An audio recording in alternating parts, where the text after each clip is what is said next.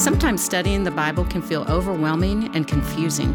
Grounded in Truth with Janet Dennison will help you learn to study, understand, and apply God's Word to your daily life.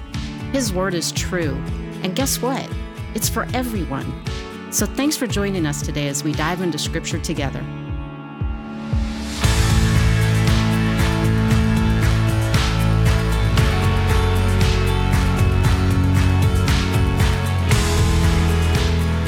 Welcome to the Grounded in Truth Summer Series with me, Janet Dennison. We are continuing our 8-week series on personal prayer, which is volume 1 of a 3-volume series titled Studies on Prayer.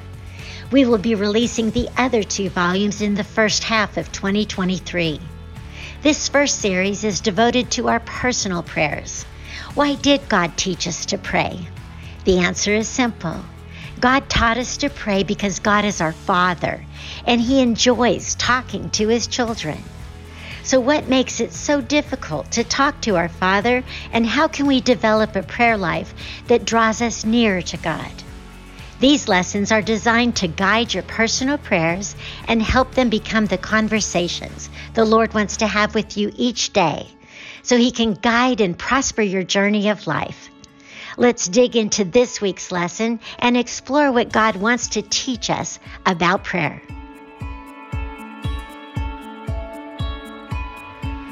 Welcome to the 4th lesson on prayer.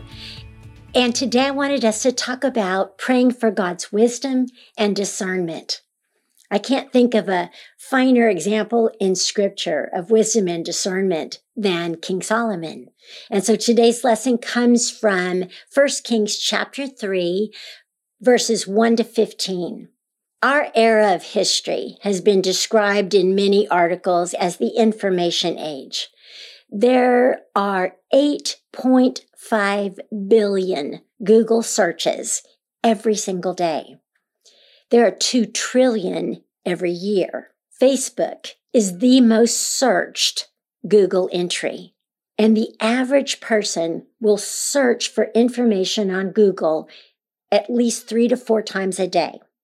So in a world where information abounds, where it's as quickly known as we can enter it into a search engine line, in a world where information isn't really the problem, what is?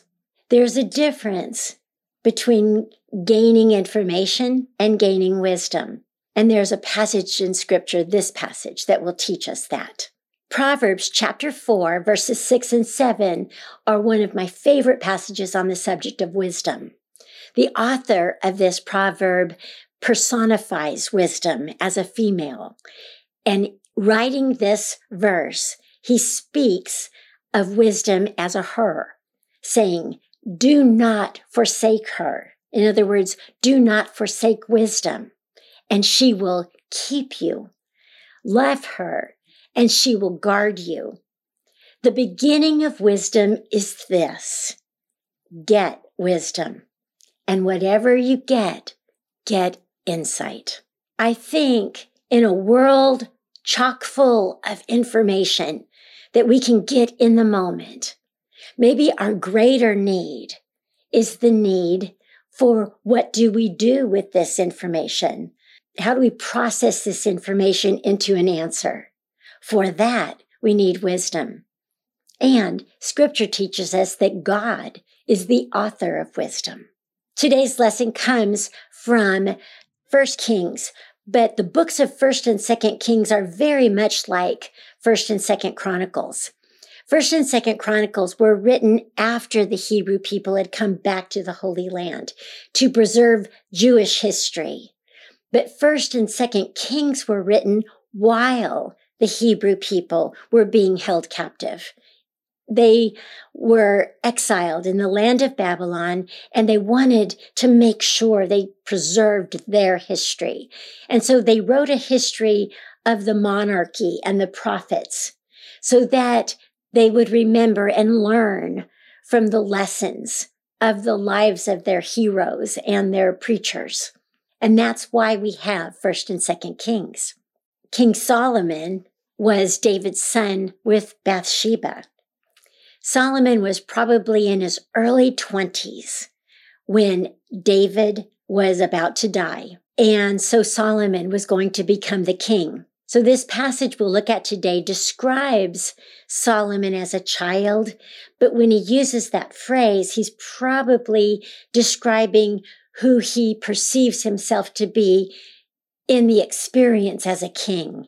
He's like a child in being a king, and so compared to his father. 1 Kings chapter 3 marks a significant moment in Solomon's life. And this was a moment in the beginning of his reign as king. King David had not been a perfect king, and towards the end of his life, he had significant challenges, most of which had been brought about by his own choices.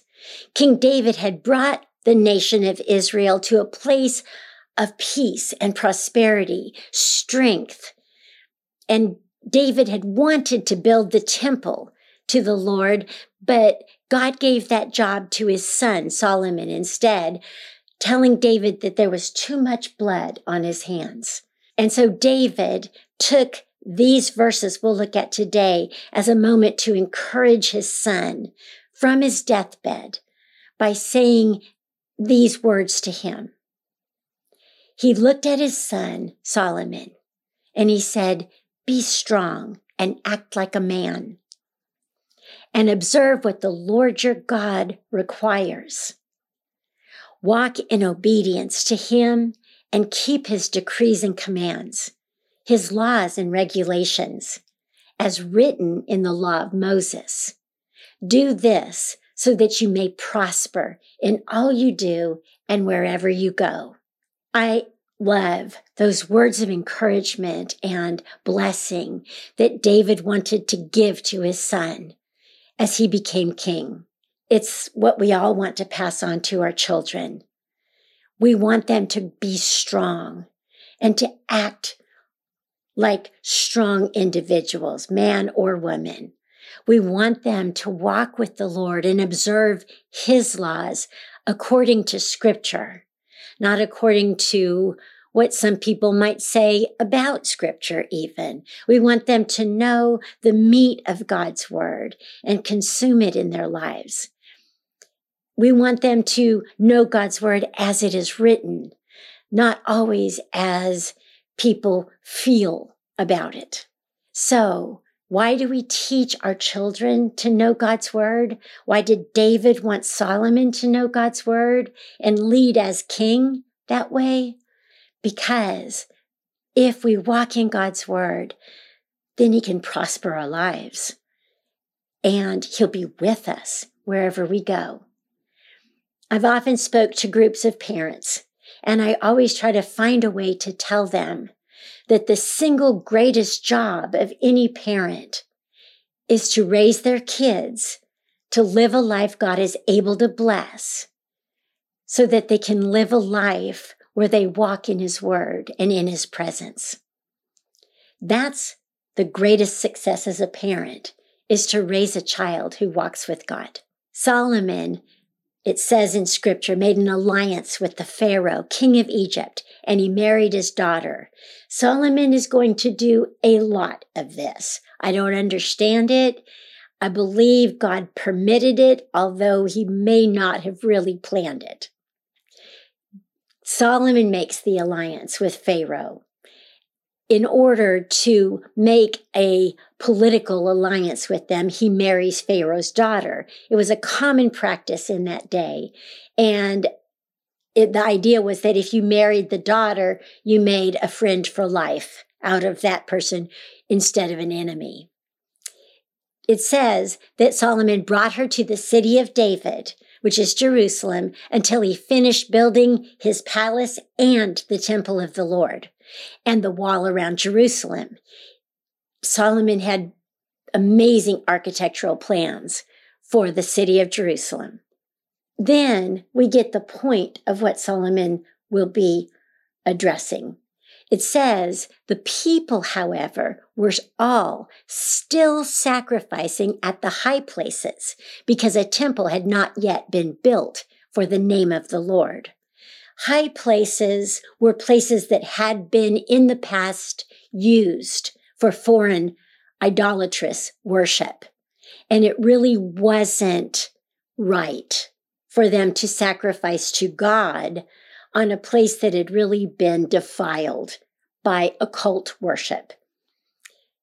And then it goes on to say Solomon did the same thing. Solomon showed his love for the Lord by walking according to the instructions given him by his father David, except that he offered sacrifices and burned incense on the high places.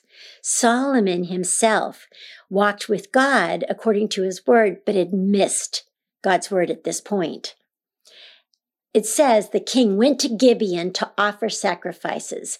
Gibeon was a place that had an altar at one of these high places, for that was the most important high place.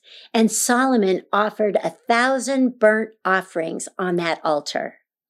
At Gibeon, the Lord appeared to Solomon during the night in a dream. And God said, "Ask for whatever you want me to give you."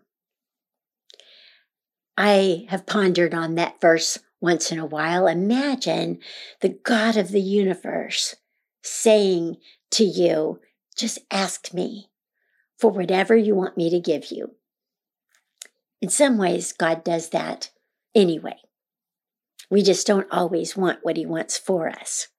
Solomon answered, saying, "You have shown great kindness to your servant, my father David, because he was faithful to you and righteous and upright in heart.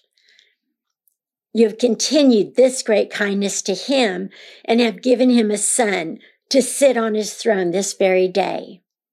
I love Solomon's dedication to his father, but let's remember and be encouraged by the fact that while King David was found righteous by God, he was never found perfect. And it wouldn't take very long to remember that King David had some pretty great sin in his life.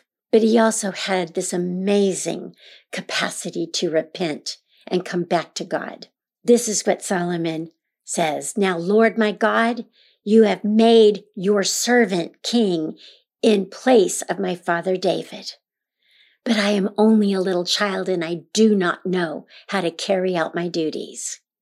This is Solomon saying, now you have taken David's child and made him king, and I don't know how to do this job. Solomon calls himself God's servant. He says, "Your servant is here among the people you have chosen, a great number, too numerous to count or number."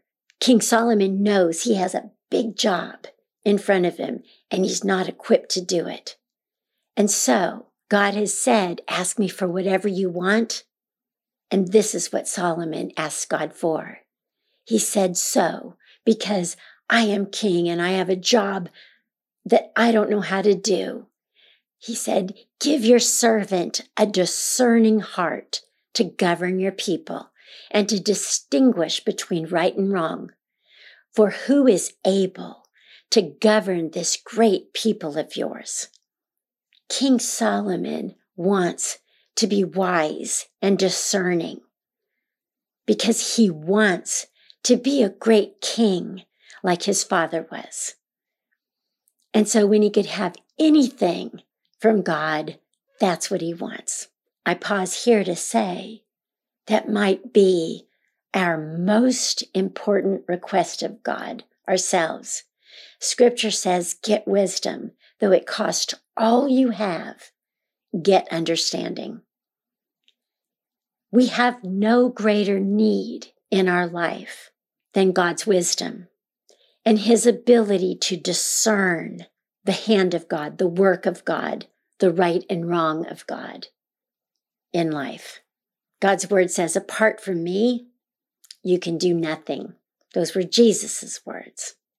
When he said, "Apart from me," to his disciples, "you can do nothing." Do we realize how much we need to pray for the wisdom and the discernment that Jesus Christ can gift us with through his Spirit, God's gift to us? I love verse 10. When Solomon had prayed for the gift of wisdom and discernment, verse 10 says the Lord was pleased that Solomon had asked for this. Don't you know God is pleased when we bow our heads and say, Lord, I just want to do your will. Will you give me the wisdom and the discernment to walk in your ways? So in verse 11, it says, God said to him, since you have asked for this, Solomon, since you have asked for wisdom and discernment, and not for a long life or wealth for yourself, nor have asked for the death of your enemies, but for discernment in administering justice, I will do what you have asked. It pleased God to do that. And in verse 12, he says, I will give you a wise and discerning heart so that there will never have been anyone like you, nor will there ever be. Moreover, I will give you what you have not asked for, both wealth and honor, so that in your lifetime you will have no equal among kings. It's believed that Solomon is the author of, and possibly even the creator of, the whole genre of what we refer to in our Bibles as wisdom literature.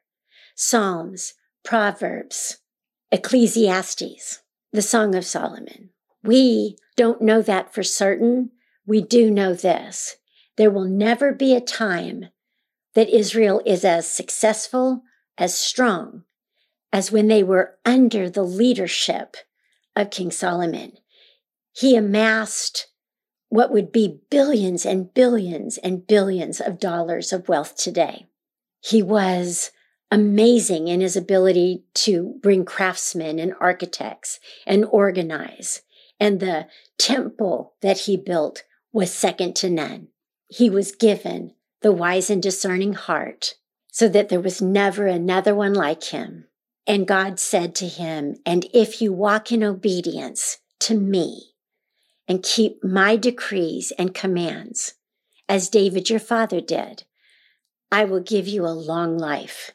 And then scripture says Solomon awoke and he realized it had been a dream, but he also knew who the author of that dream was. And he believed the word God had given him. Neither David nor Solomon would be perfect, but they would understand that what they most wanted was the blessing and the guidance of God in their lives. After his dream, it says, he returned to Jerusalem and he stood before the ark of the Lord's covenant and sacrificed burnt offerings and fellowship offerings there.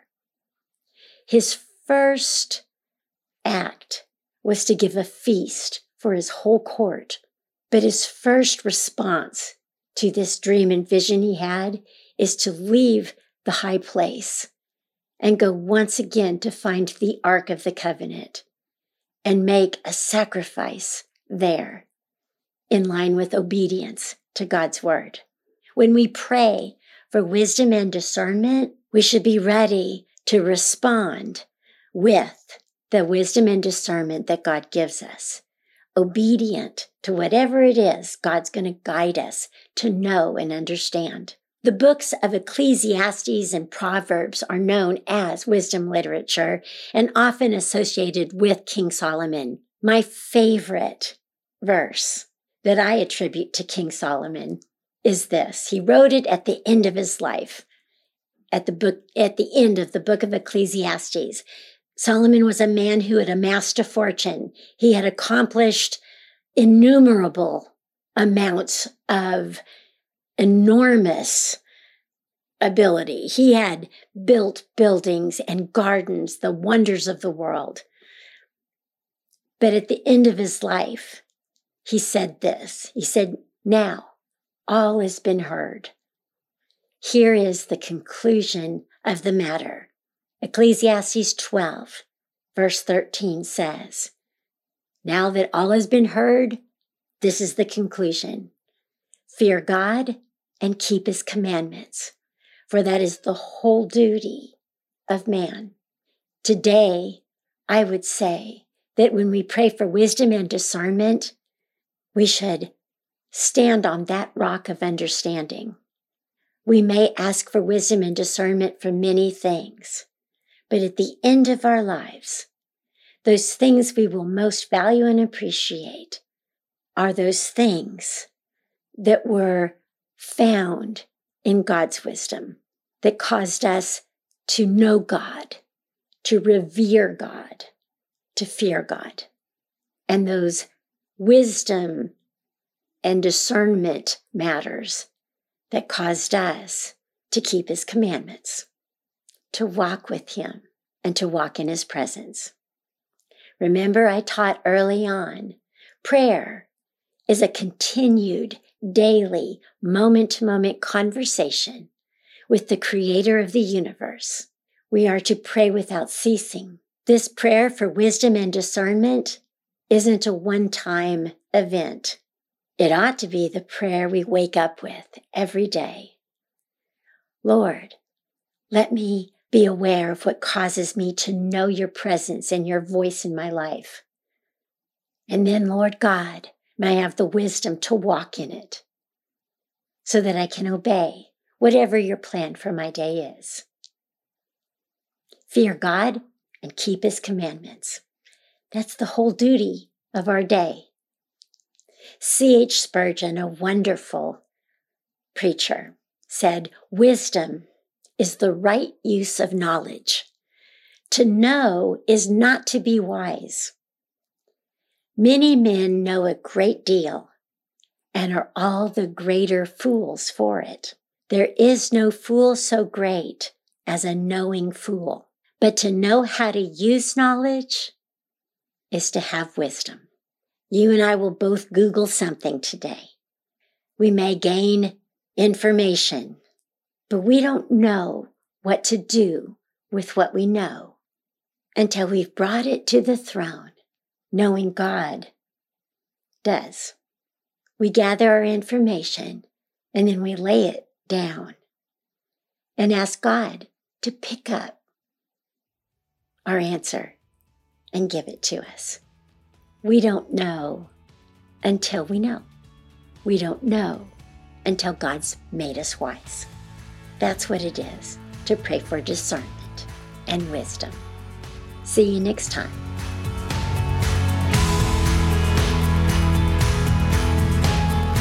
We hope you will join us this fall for our brand new in-depth Bible study, Until the Whole World Hears. We will study verse by verse from the following passages of Scripture: Matthew 24 and 25, the books of Micah, James, 2 Timothy, and 1 John, and Revelation 1 and 22. These books and passages of Scripture are a collection of final moments in the Bible. The words from Christ and other Bible heroes are profoundly important because they are among their last words to people they loved. This study will remind you to use your life and influence to help others receive the gospel message of Christ. One day, Jesus will return and everyone will step into eternity. We hope these lessons will strengthen and inspire you to live your earthly life with God's eternal priorities. This free 20-week study releases online September 26th and includes recorded lectures, a downloadable workbook with commentary and questions for each lesson, and a leader's guide.